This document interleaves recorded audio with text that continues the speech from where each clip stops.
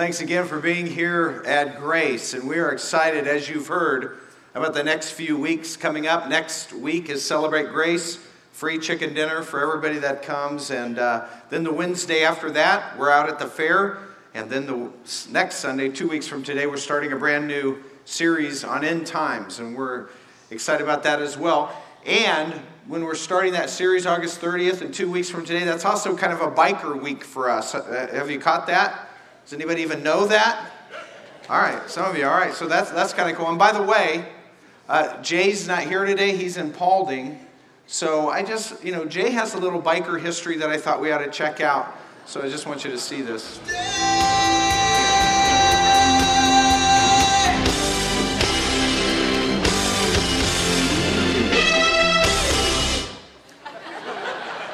Which is pretty scary if you think about that. But we're in a series, What's the Difference? And we've been looking at different religions and how that compares to biblical Christianity. And today we're looking at Catholicism. And it's a little more closer to home, a little more sensitive of a subject. And I know that because since we mentioned that last Sunday, before I left the building last Sunday, then also during the week, and even this morning when I showed up, people were saying things like, "Be nice." I thought I was always nice. Apparently I need to reevaluate a little bit. So yeah, we will be nice. If you're Catholic, and we know we have a lot of people with Catholic backgrounds, and you may be Catholic, and we're glad that you're here. But there are some differences, and we just want to be straight up about those things and discuss them. We both believe in the Word of God, and here's the thing about it. If we believe that the Bible is the breathed out very Word of God, which we do, then there's no truth that will ever contradict that. Make sense?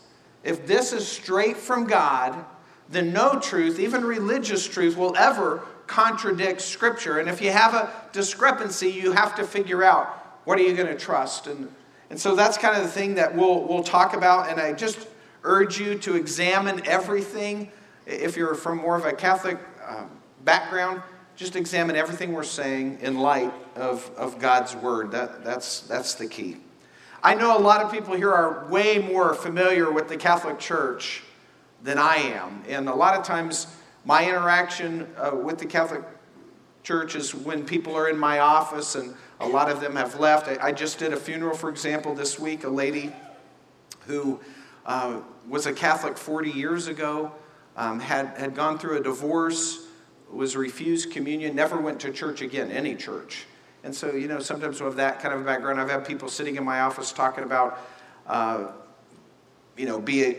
liking something about the church. That happened way back. They were divorced, and to make that right or get married in the church, they could pay $600 and have their first marriage annulled. And, I don't know about all that stuff. I'm not an expert in that, and I'm not an expert in that because it's not in the Bible. And what we're going to look at is just the same kind of outline that we have been using. We've been looking at biblical Christianity compared to other religions, and we've seen that they have a different foundation, a different theology, and a different gospel. But today, as we look at Catholicism, we can use that same structure, a different foundation, a different theology, and a different gospel. I want to clear up some terms. We call ourselves, in a broader group, we're Grace Community Church, but in a broad group, we'd kind of categorize ourselves as Bible-believing Christians, or sometimes that doesn't sound right to Catholic people because they'd say, we believe the Bible too.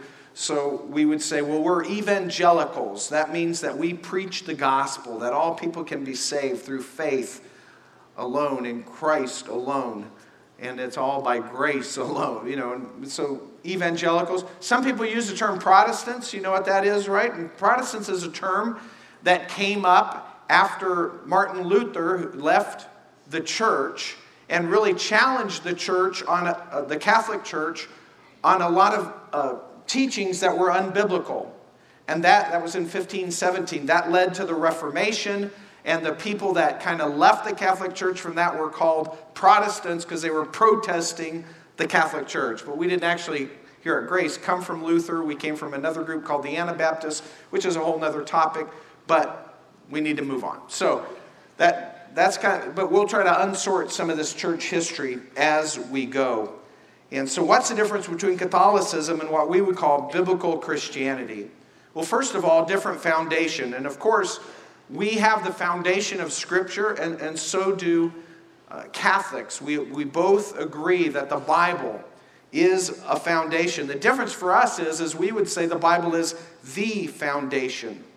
And the interesting thing that I've noticed when I've talked to people from a Catholic background is a lot of people assume that the Catholic Church predates other expressions of Christianity. But historically, that's really not true.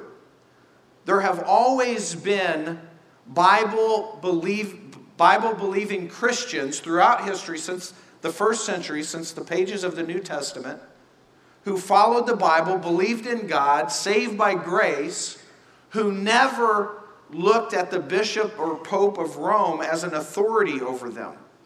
And we just know that to be true because the history proves that. And so you just, we have the Bible. And the difference in the foundation, it's not the Bible part.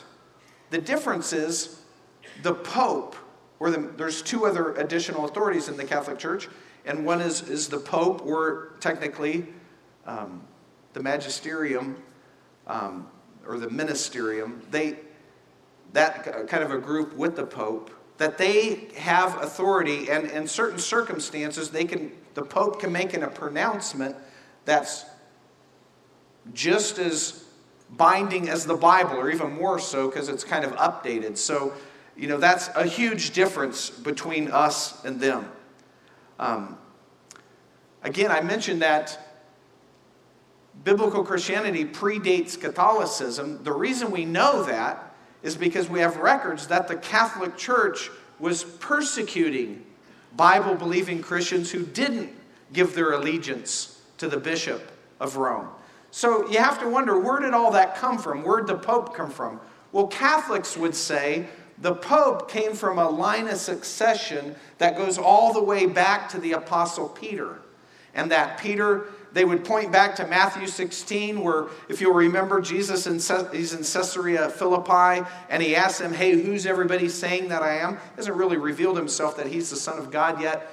And they all say, well, some say John the Baptist, some say this, some say that. And then Jesus says, well, who do you say that I am? And Peter answers first, and he says, you're the Christ, the Son of the living God.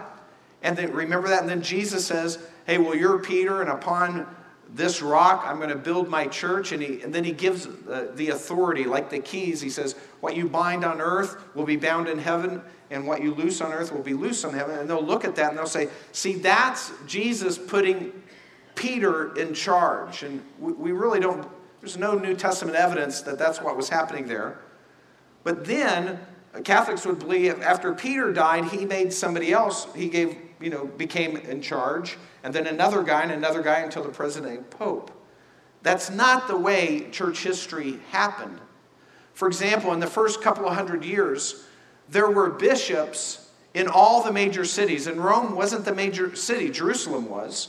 There's Jerusalem, Antioch, Alexandria, Rome. All these were leading Christian cities with a lot of believers. And they all had bishops, because they didn't use the word pope yet. And they all had multiple bishops at the same time. Bishops of Rome, bishops of Alexandria. And nobody was saying that the bishop of Rome had any authority over anybody else. That's just not the way they saw it. As a matter of fact, one of the bishops of Rome, Hippolytus, he lived about 200 years after Christ. He was a bishop of Rome, the highest office in the church in Rome, along with other bishops of Rome. And here's what he said. He said that he was a prolific writer, and we have a lot of his writings today. He was arguing as a bishop of Rome that the bishop of Rome didn't have authority over anyone else. This is 200 years after Christ. Then the word pope was never used that early. As a matter of fact, the first time the word pope was used, that we have evidence of it, is a writer referring to a deceased bishop of Alexandria, not even Rome. Bishop of Alexandria, who lived 200 years after Christ. So this a bishop of Alexandria, many bishops. He dies 200 years after Christ, and then somebody later than him is referring to him, and they use the word pope. But he's not even from Rome. So that succession we do not find in history, and so obviously that's a big difference. You also, if you need to understand church history, you have to realize that there was a big change with Constantine. Constantine was the first Roman emperor that became a believer. So that happened in the 4th century. And before that, Christianity was outlawed. And so that was kind of a game changer. But how many of you realize that the Catholic Church split into two factions about 1054? The Roman Catholic and then the Orthodox Church. You guys know about that? So 1054, there's a split. And part of that split was over they didn't recognize that the Roman bishop or the Roman pope had authority over anyone else. They didn't just come up with that in the 11th century. They were arguing that since the 4th and 5th century, which is interesting. Why would they be arguing that the Roman head church guy is not over everybody all the way back to the 4th and 5th century? Because that's when Constantine became supposedly a believer, and I say supposedly a believer because when he converted to Christianity, he baptized his entire army by marching them under branches of trees that they dipped in a river, and they would shake them over the whole army, and hey, you're all Christians now. Probably not the best understanding of Christianity there. And so, but he's the first Christian Roman Empire, and because he ruled from Rome, he wanted the church to be controlled from Rome as well. So it was only after his time that he started pressuring that, hey, the Roman church, and under his muscle and power, should be over all these. It was just a way for him to gain power. So that was happening. But people were refuting that the entire time. And you just have to know that as part of his history. So we're saying that in the Bible there's no pope, there's no bishop over other bishops. As a matter of fact, the word pastor, bishop, overseer, shepherd, elder, all those in Scripture are used interchangeably.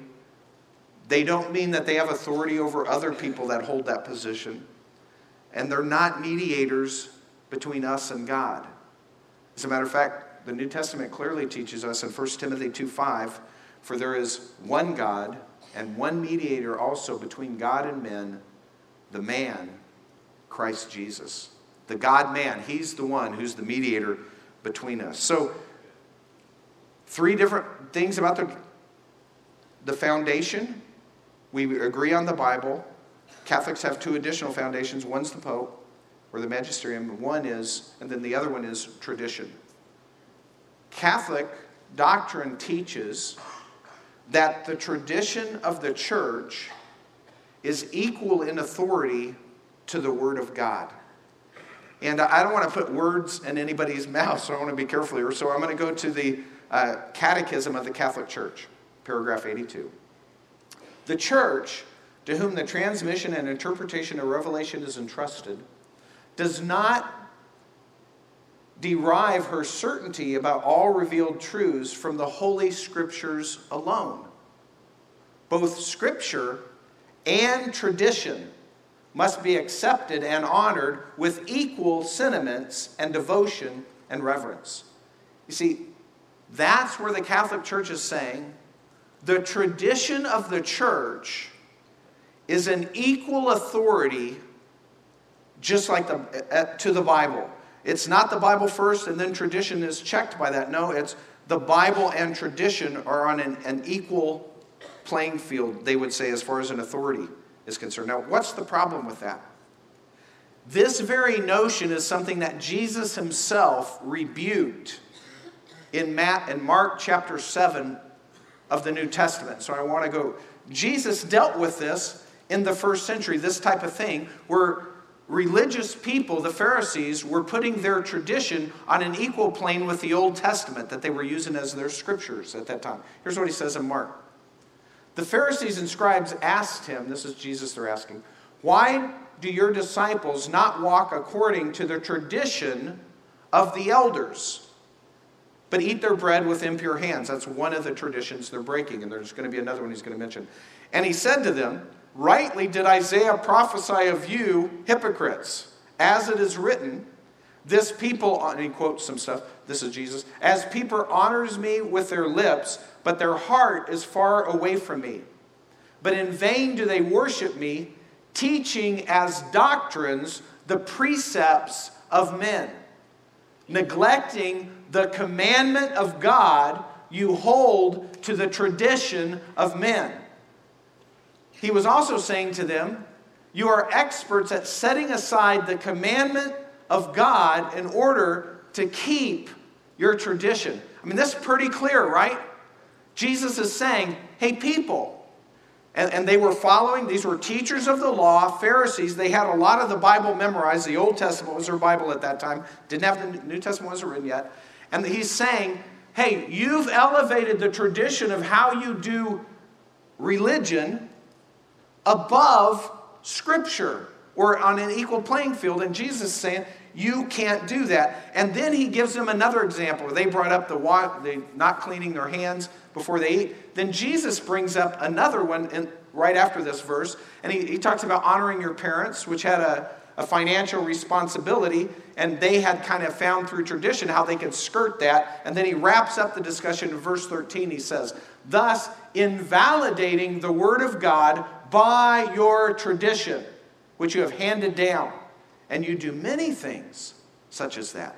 So here's Jesus saying, you cannot equate tradition with the Bible. Because when you do that, when they conflict, what ends up happening is tradition nullifies the Word of God. And that's exactly what's happened in the Catholic Church. We believe that the Bible is the ultimate test of all truth. For the Catholic Church, Catholics believe it's the Catholic Church that determines what's true and what's not. That which in effect makes the church an authority over the Bible. So you just got to kind of follow. We understand that creeds and doctrines and doctrinal statements can be helpful. But creeds and doctrines and the church itself must be judged by Scripture, not vice versa. Because if we have our traditions and our rules interpreting and just trumping Scripture, well, then we get into all kinds of error like we've seen happen in all the cults that we talked before. I'm not saying Catholicism is cult, but all the false religions that we talked before, it's the same error. That's what we're saying. You must have a final authority, and we're saying it's the Bible. Not the Bible plus the Pope, who can speak and making a pronouncement that's just as binding as the Bible, and their tradition, which is just as binding as the Bible. We're saying, no, it's just the Bible. No man or religious leaders or long-held traditions. It's just God's Word. That's our authority. Now, because of those additional authorities, that brings us to the next thing, that there's a different theology. Because of the additional authorities in the Catholic Church, there are different theologies that are not biblical. And so that's part of the issue. That's part of the problem. And here's the deal.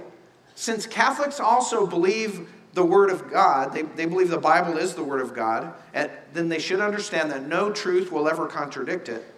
What I want to do is I want to put Catholic doctrine to the biblical test. Does that make sense? Yes. Are you with me on that? Yes. That fair? Yes. Nice? Nice. Okay, all right, thanks. All right. Look at what the Bible says in Acts 16. Well, first of all, before we get there, infant baptism. Infant baptism is a different theology. That's not biblical. There is no record of an infant being baptized in all of Scripture. It's just not there. Baptism follows a decision to follow Christ. And it doesn't earn your salvation. It's just something you do once you become a believer. Now, the only way that this can be argued biblically is Catholics will point to a passage in Acts chapter 16. And the passage is, the disciples are arrested, and they're in Philippi, and then God kind of miraculously opens the jail up, but they don't leave. And the Philippian jailer's there, and just by their actions, he starts believing. That kind of picks up the story. So that's what's going on. So after he brought them out of the jail, he said, "Sirs, what must I do to be saved?" They said, "Believe in the Lord Jesus, and you will be saved, you and your household." And they spoke the word of the Lord to him together with all who were in his house. And he took them at that very hour of the night and washed their wounds. And immediately he was baptized, he and all his household. And he brought them into his house and set food before them, and rejoiced greatly, having believed in God with his whole household. See, what's happening here? Catholics would say, because he believed and he and his whole household got baptized, there could have been an infant in that family. And if there was an infant in that family and the whole household got baptized, there's infant baptism. But of course, we don't know that there was an infant there. As a matter of fact, Scripture's telling us there wasn't, but Scripture's saying the whole household believed in God.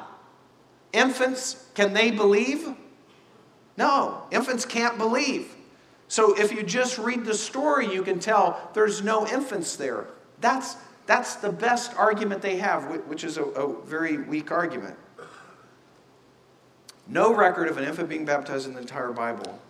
Baptism always follows a decision to believe. And there's a bunch of doctrines. That's just one. Praying to Mary for intercession. Nowhere in the Bible. Mary's immaculate conception, meaning she was naturally conceived but without sin. Baptism being necessary for salvation. Not in the Bible. Penance. Not in the Bible. Here's another catechism of the Catholic Church. 980. It says, "This sacrament of penance is necessary for salvation, for those who have fallen after baptism, just as baptism is necessary for salvation for those who have not been reborn." So you get what they're saying? They're saying you have to be baptized to be saved, and then if you mess up after that, you have to do penance to be saved. This is all completely contrary to the Bible. And then there's purgatory. You go to a place that's not heaven yet, kind of work yourself out of there. All this stuff. And many other things. These are all the differences. And it would, we could spend an hour listing out all the different doctrines. But none of that is as important as the next thing that we're going to talk about. The additional authorities in Catholicism have led to, that different foundation has led to a different theology, which most importantly has led to a different gospel. And we start seeing it right there. This is by far the most important issue that we're talking about regarding the Catholic Church. The gospel is the central message of all of Christianity. The gospel is the central message of the Bible.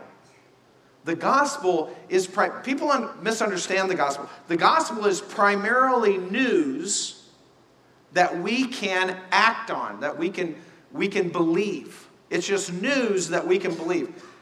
The gospel, the Bible and Christianity are not primarily about, hey, the Bible telling us how to live a good life. There's some of that in there. The Bible's primarily telling us the news of the gospel. That's what's going on. And since, again, the Catholic Church holds to the Bible to be the Word of God, let's put the Catholic doctrine to the biblical test. Because the Bible says that we're saved by grace. That just means it's a free gift that we receive through faith or belief or trust alone. And there's nothing else added to that.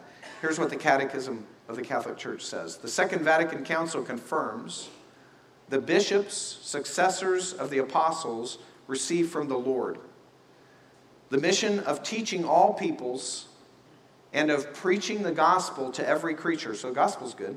So that all men may attain salvation through faith. Boom. That's good stuff. But they don't stop there. So that all men may attain salvation through faith, baptism, and the observance of the commandments.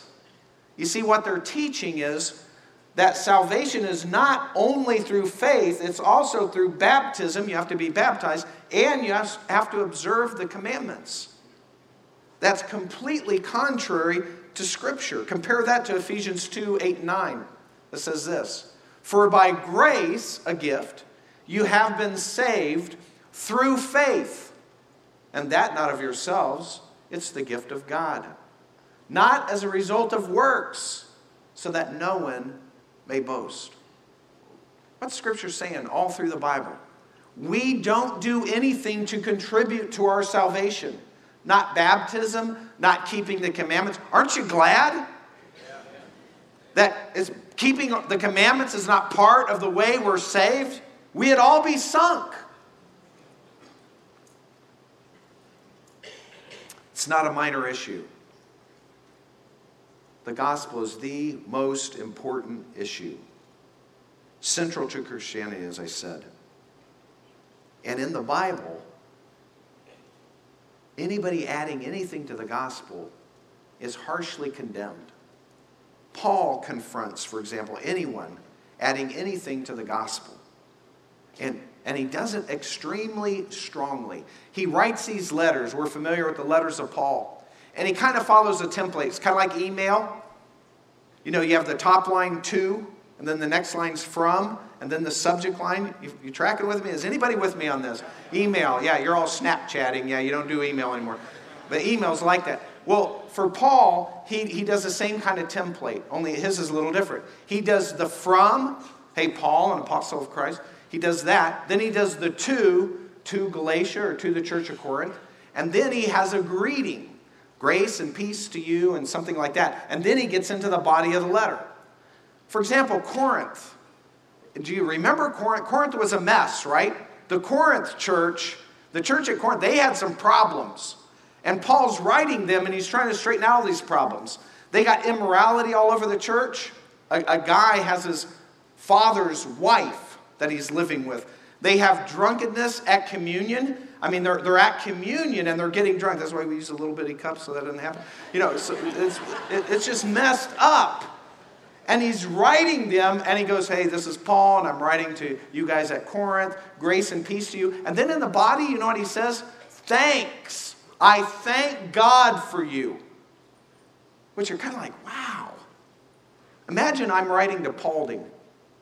And I'm writing Cameron over there, just pastor to another pastor. And I hear that Paulding, there's immorality all over the church. They're getting drunk at communion. Probably, you know, and the first thing I say is, wow, I thank God for you. That's how nice Paul is. But it's completely different when he writes the churches of Galatia. He has the same pattern. Hey, Paul, to Galatia, grace and peace. And then instead of saying something nice like he does in all the letters, he brings it. Look at Galatians chapter 1, verse 6. Here's how the body starts. Instead of, hey, I thank God for every remembrance of you or something like that, he says, I am amazed that you are so quickly deserting him who called you by the grace of Christ for a different gospel, which is really not another. Only there are some who are disturbing you and want to distort the gospel of Christ. But even if we or an angel from heaven should preach you a gospel contrary to what we have preached you, he is to be accursed. Strong language. As we have said before, so I say again now, if any man is preaching to you a gospel contrary to what you have received, he is to be accursed. What's the topic here? The gospel. He mentions it 5 times. And he's saying, somebody's coming to mess up the gospel. Here's what happened. He went into this region, Galatia. They had never heard the gospel, the news about Jesus. He tells them the news, and then many people respond in faith and become believers. And then Paul moves on and starts preaching somewhere else. After he left, some religious types came in from Jerusalem. And then they said, oh, you've heard about Jesus. Yeah, we've heard about it. Well, that's great. Oh, you know it's by grace. It's a gift. Well, that's great. Oh, you've got that gift by faith. Excellent. And then they said, but now you just need to add a couple of things. And they started talking about Jewish tradition and circumcision. So I'm sure it was a real bummer for the men in Galatia. You know, go, whoa. And he's telling them all this. And Paul's writing them. And he's saying, you've deserted, I'm amazed. You've deserted the gospel.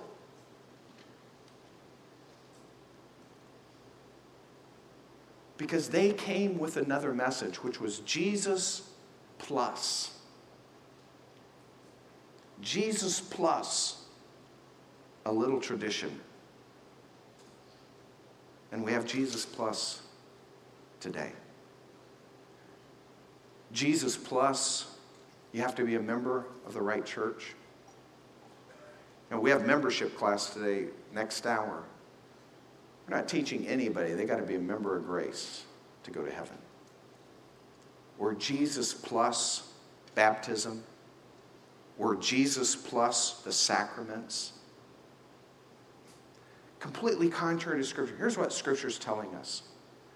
Jesus plus anything equals nothing.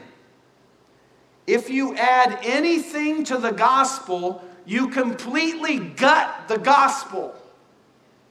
You eliminate, distort, ruin the gospel.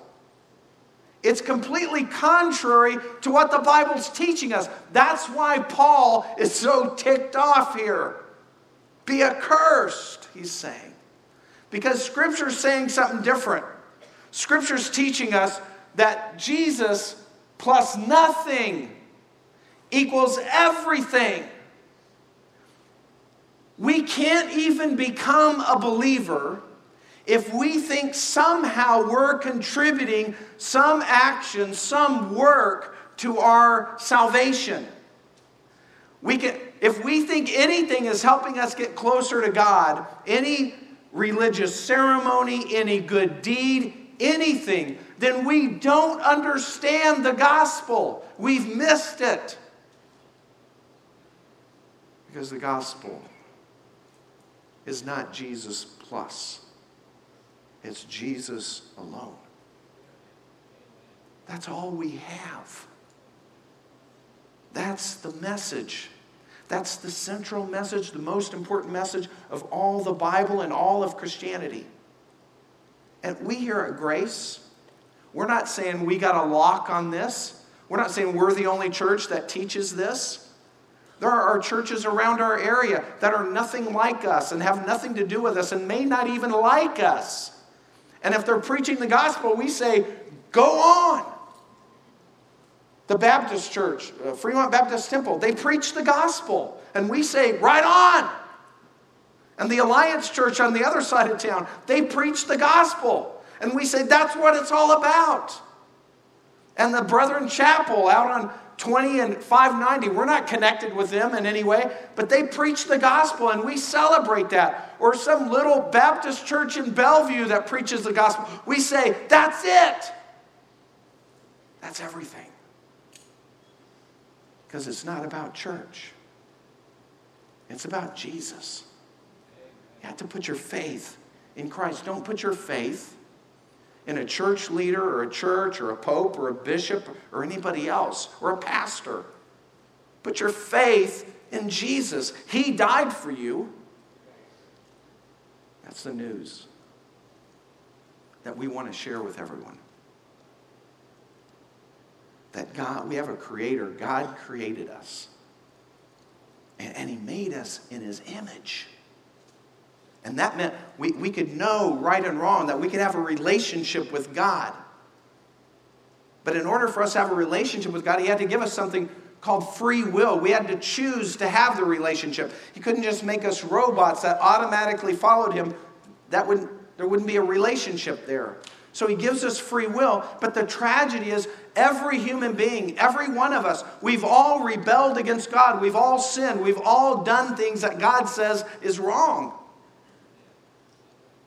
We've rebelled against our Creator. We all have. We're all in the same boat. Because God loves us. God knows everything about you. Every dream, every hope, every word, every feeling, every resentment. He knows everything about you. He knows the number of hairs on your head. God knows you, and he loves you.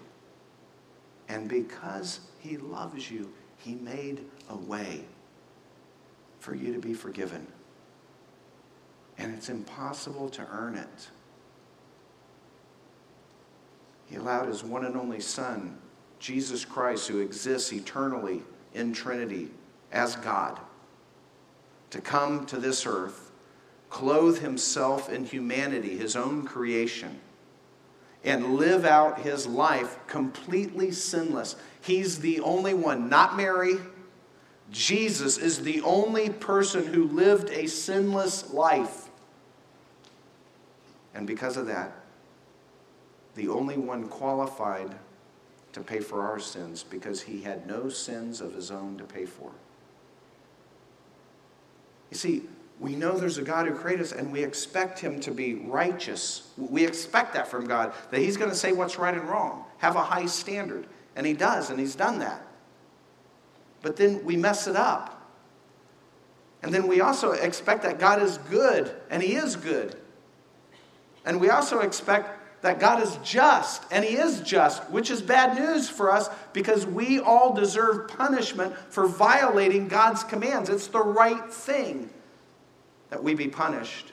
And because our sin is worse than we ever thought, the punishment is worse than we ever thought, and it's separation from God forever. That's the right penalty for all of our sins. We all deserve hell, away from God forever.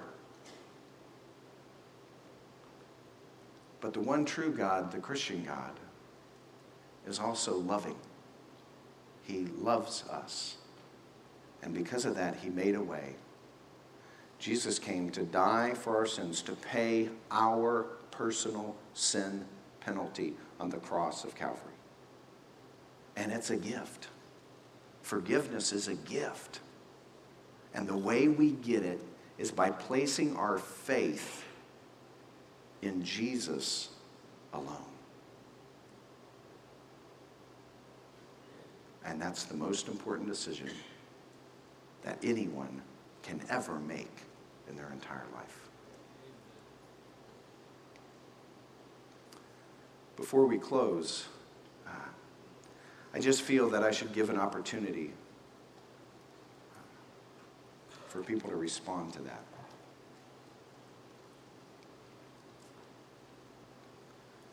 If you're sitting here and you've just kind of heard the gospel explained, this news, what Jesus has done, and maybe in your life you've always kind of felt, yeah, I've placed my faith in Jesus, but I also do good things, or I also did this, or I kind of covered myself by getting... If for the first time you're realizing it's Jesus plus nothing,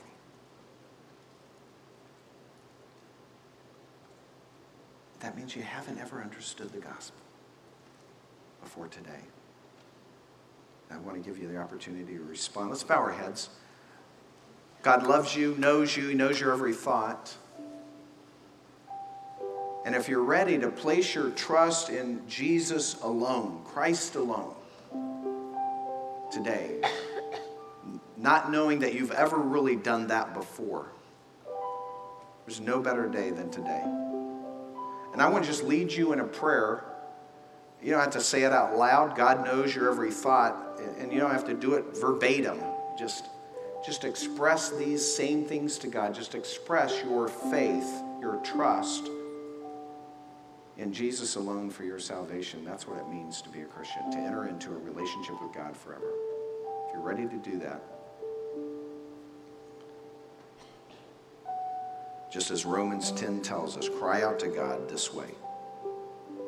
Father in heaven, I've come to understand, I know that I'm a sinner, that I've done wrong things against you.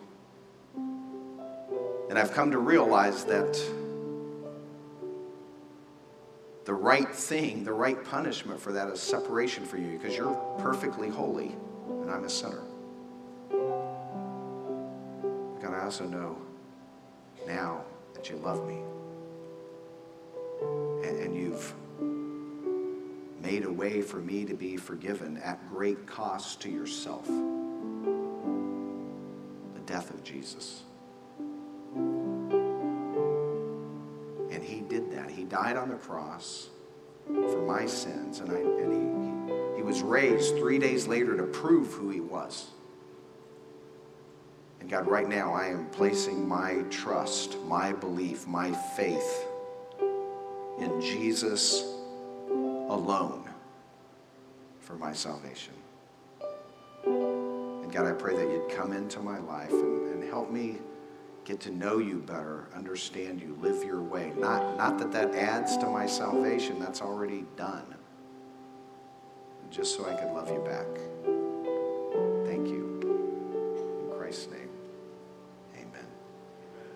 With our heads still bowed, I'd just like to ask, I don't want to put anybody on the spot or make anybody feel uncomfortable, but with our heads bowed and people aren't looking around, just like you to kind of indicate to me if you prayed that prayer as far as you know for the first time, and then I will pray for you. We as a staff will pray for you. This is not necessary for salvation or anything. I'm just saying we'd like to know. So over on the side by Smith Road, if you prayed that prayer like that this morning, as far as you know, it's the first time you've ever done that, just pop your hand up where I can see it and put it back down. I'll know to pray for you. I'm not going to do anything else. Just put it up and down. Thank you. And then this kind of middle section on this side too. So, thank you, thank you, thank you, thank you. Way back there I see you. Thank you too. And then here the kind of the sound booth section. Thank you, thank you. Thanks. Thanks, I see you. Thank you. And then over here, the cafe side, anyone? So Kevin, I prayed that prayer. Just want you to know. Pray for me. I see you, sir. Thank you. Thanks for trusting me with that. Father, we thank you for these who put their faith in you. Lord, we recognize we're all in the same boat. We need forgiveness. And God, you offer it freely. If we just respond in belief. And we thank you for many here, brothers and sisters in Christ, who are new believers today. Lord, we pray that they would feel your presence in their life, that they would want to respond to you by following, knowing that doesn't contribute to their salvation. It's just an act of love back. God, thank you. In Christ's name we pray. Amen. We could stand together and we're going to dismiss. I just want to remind you on the way out, room 1, if you have any questions, if you want to talk to somebody, if you raise your hand and want to talk, if you want some more information because you want to do some more research, stop by room 1. We'll be there, happy to talk with you. Thank you. You're dismissed.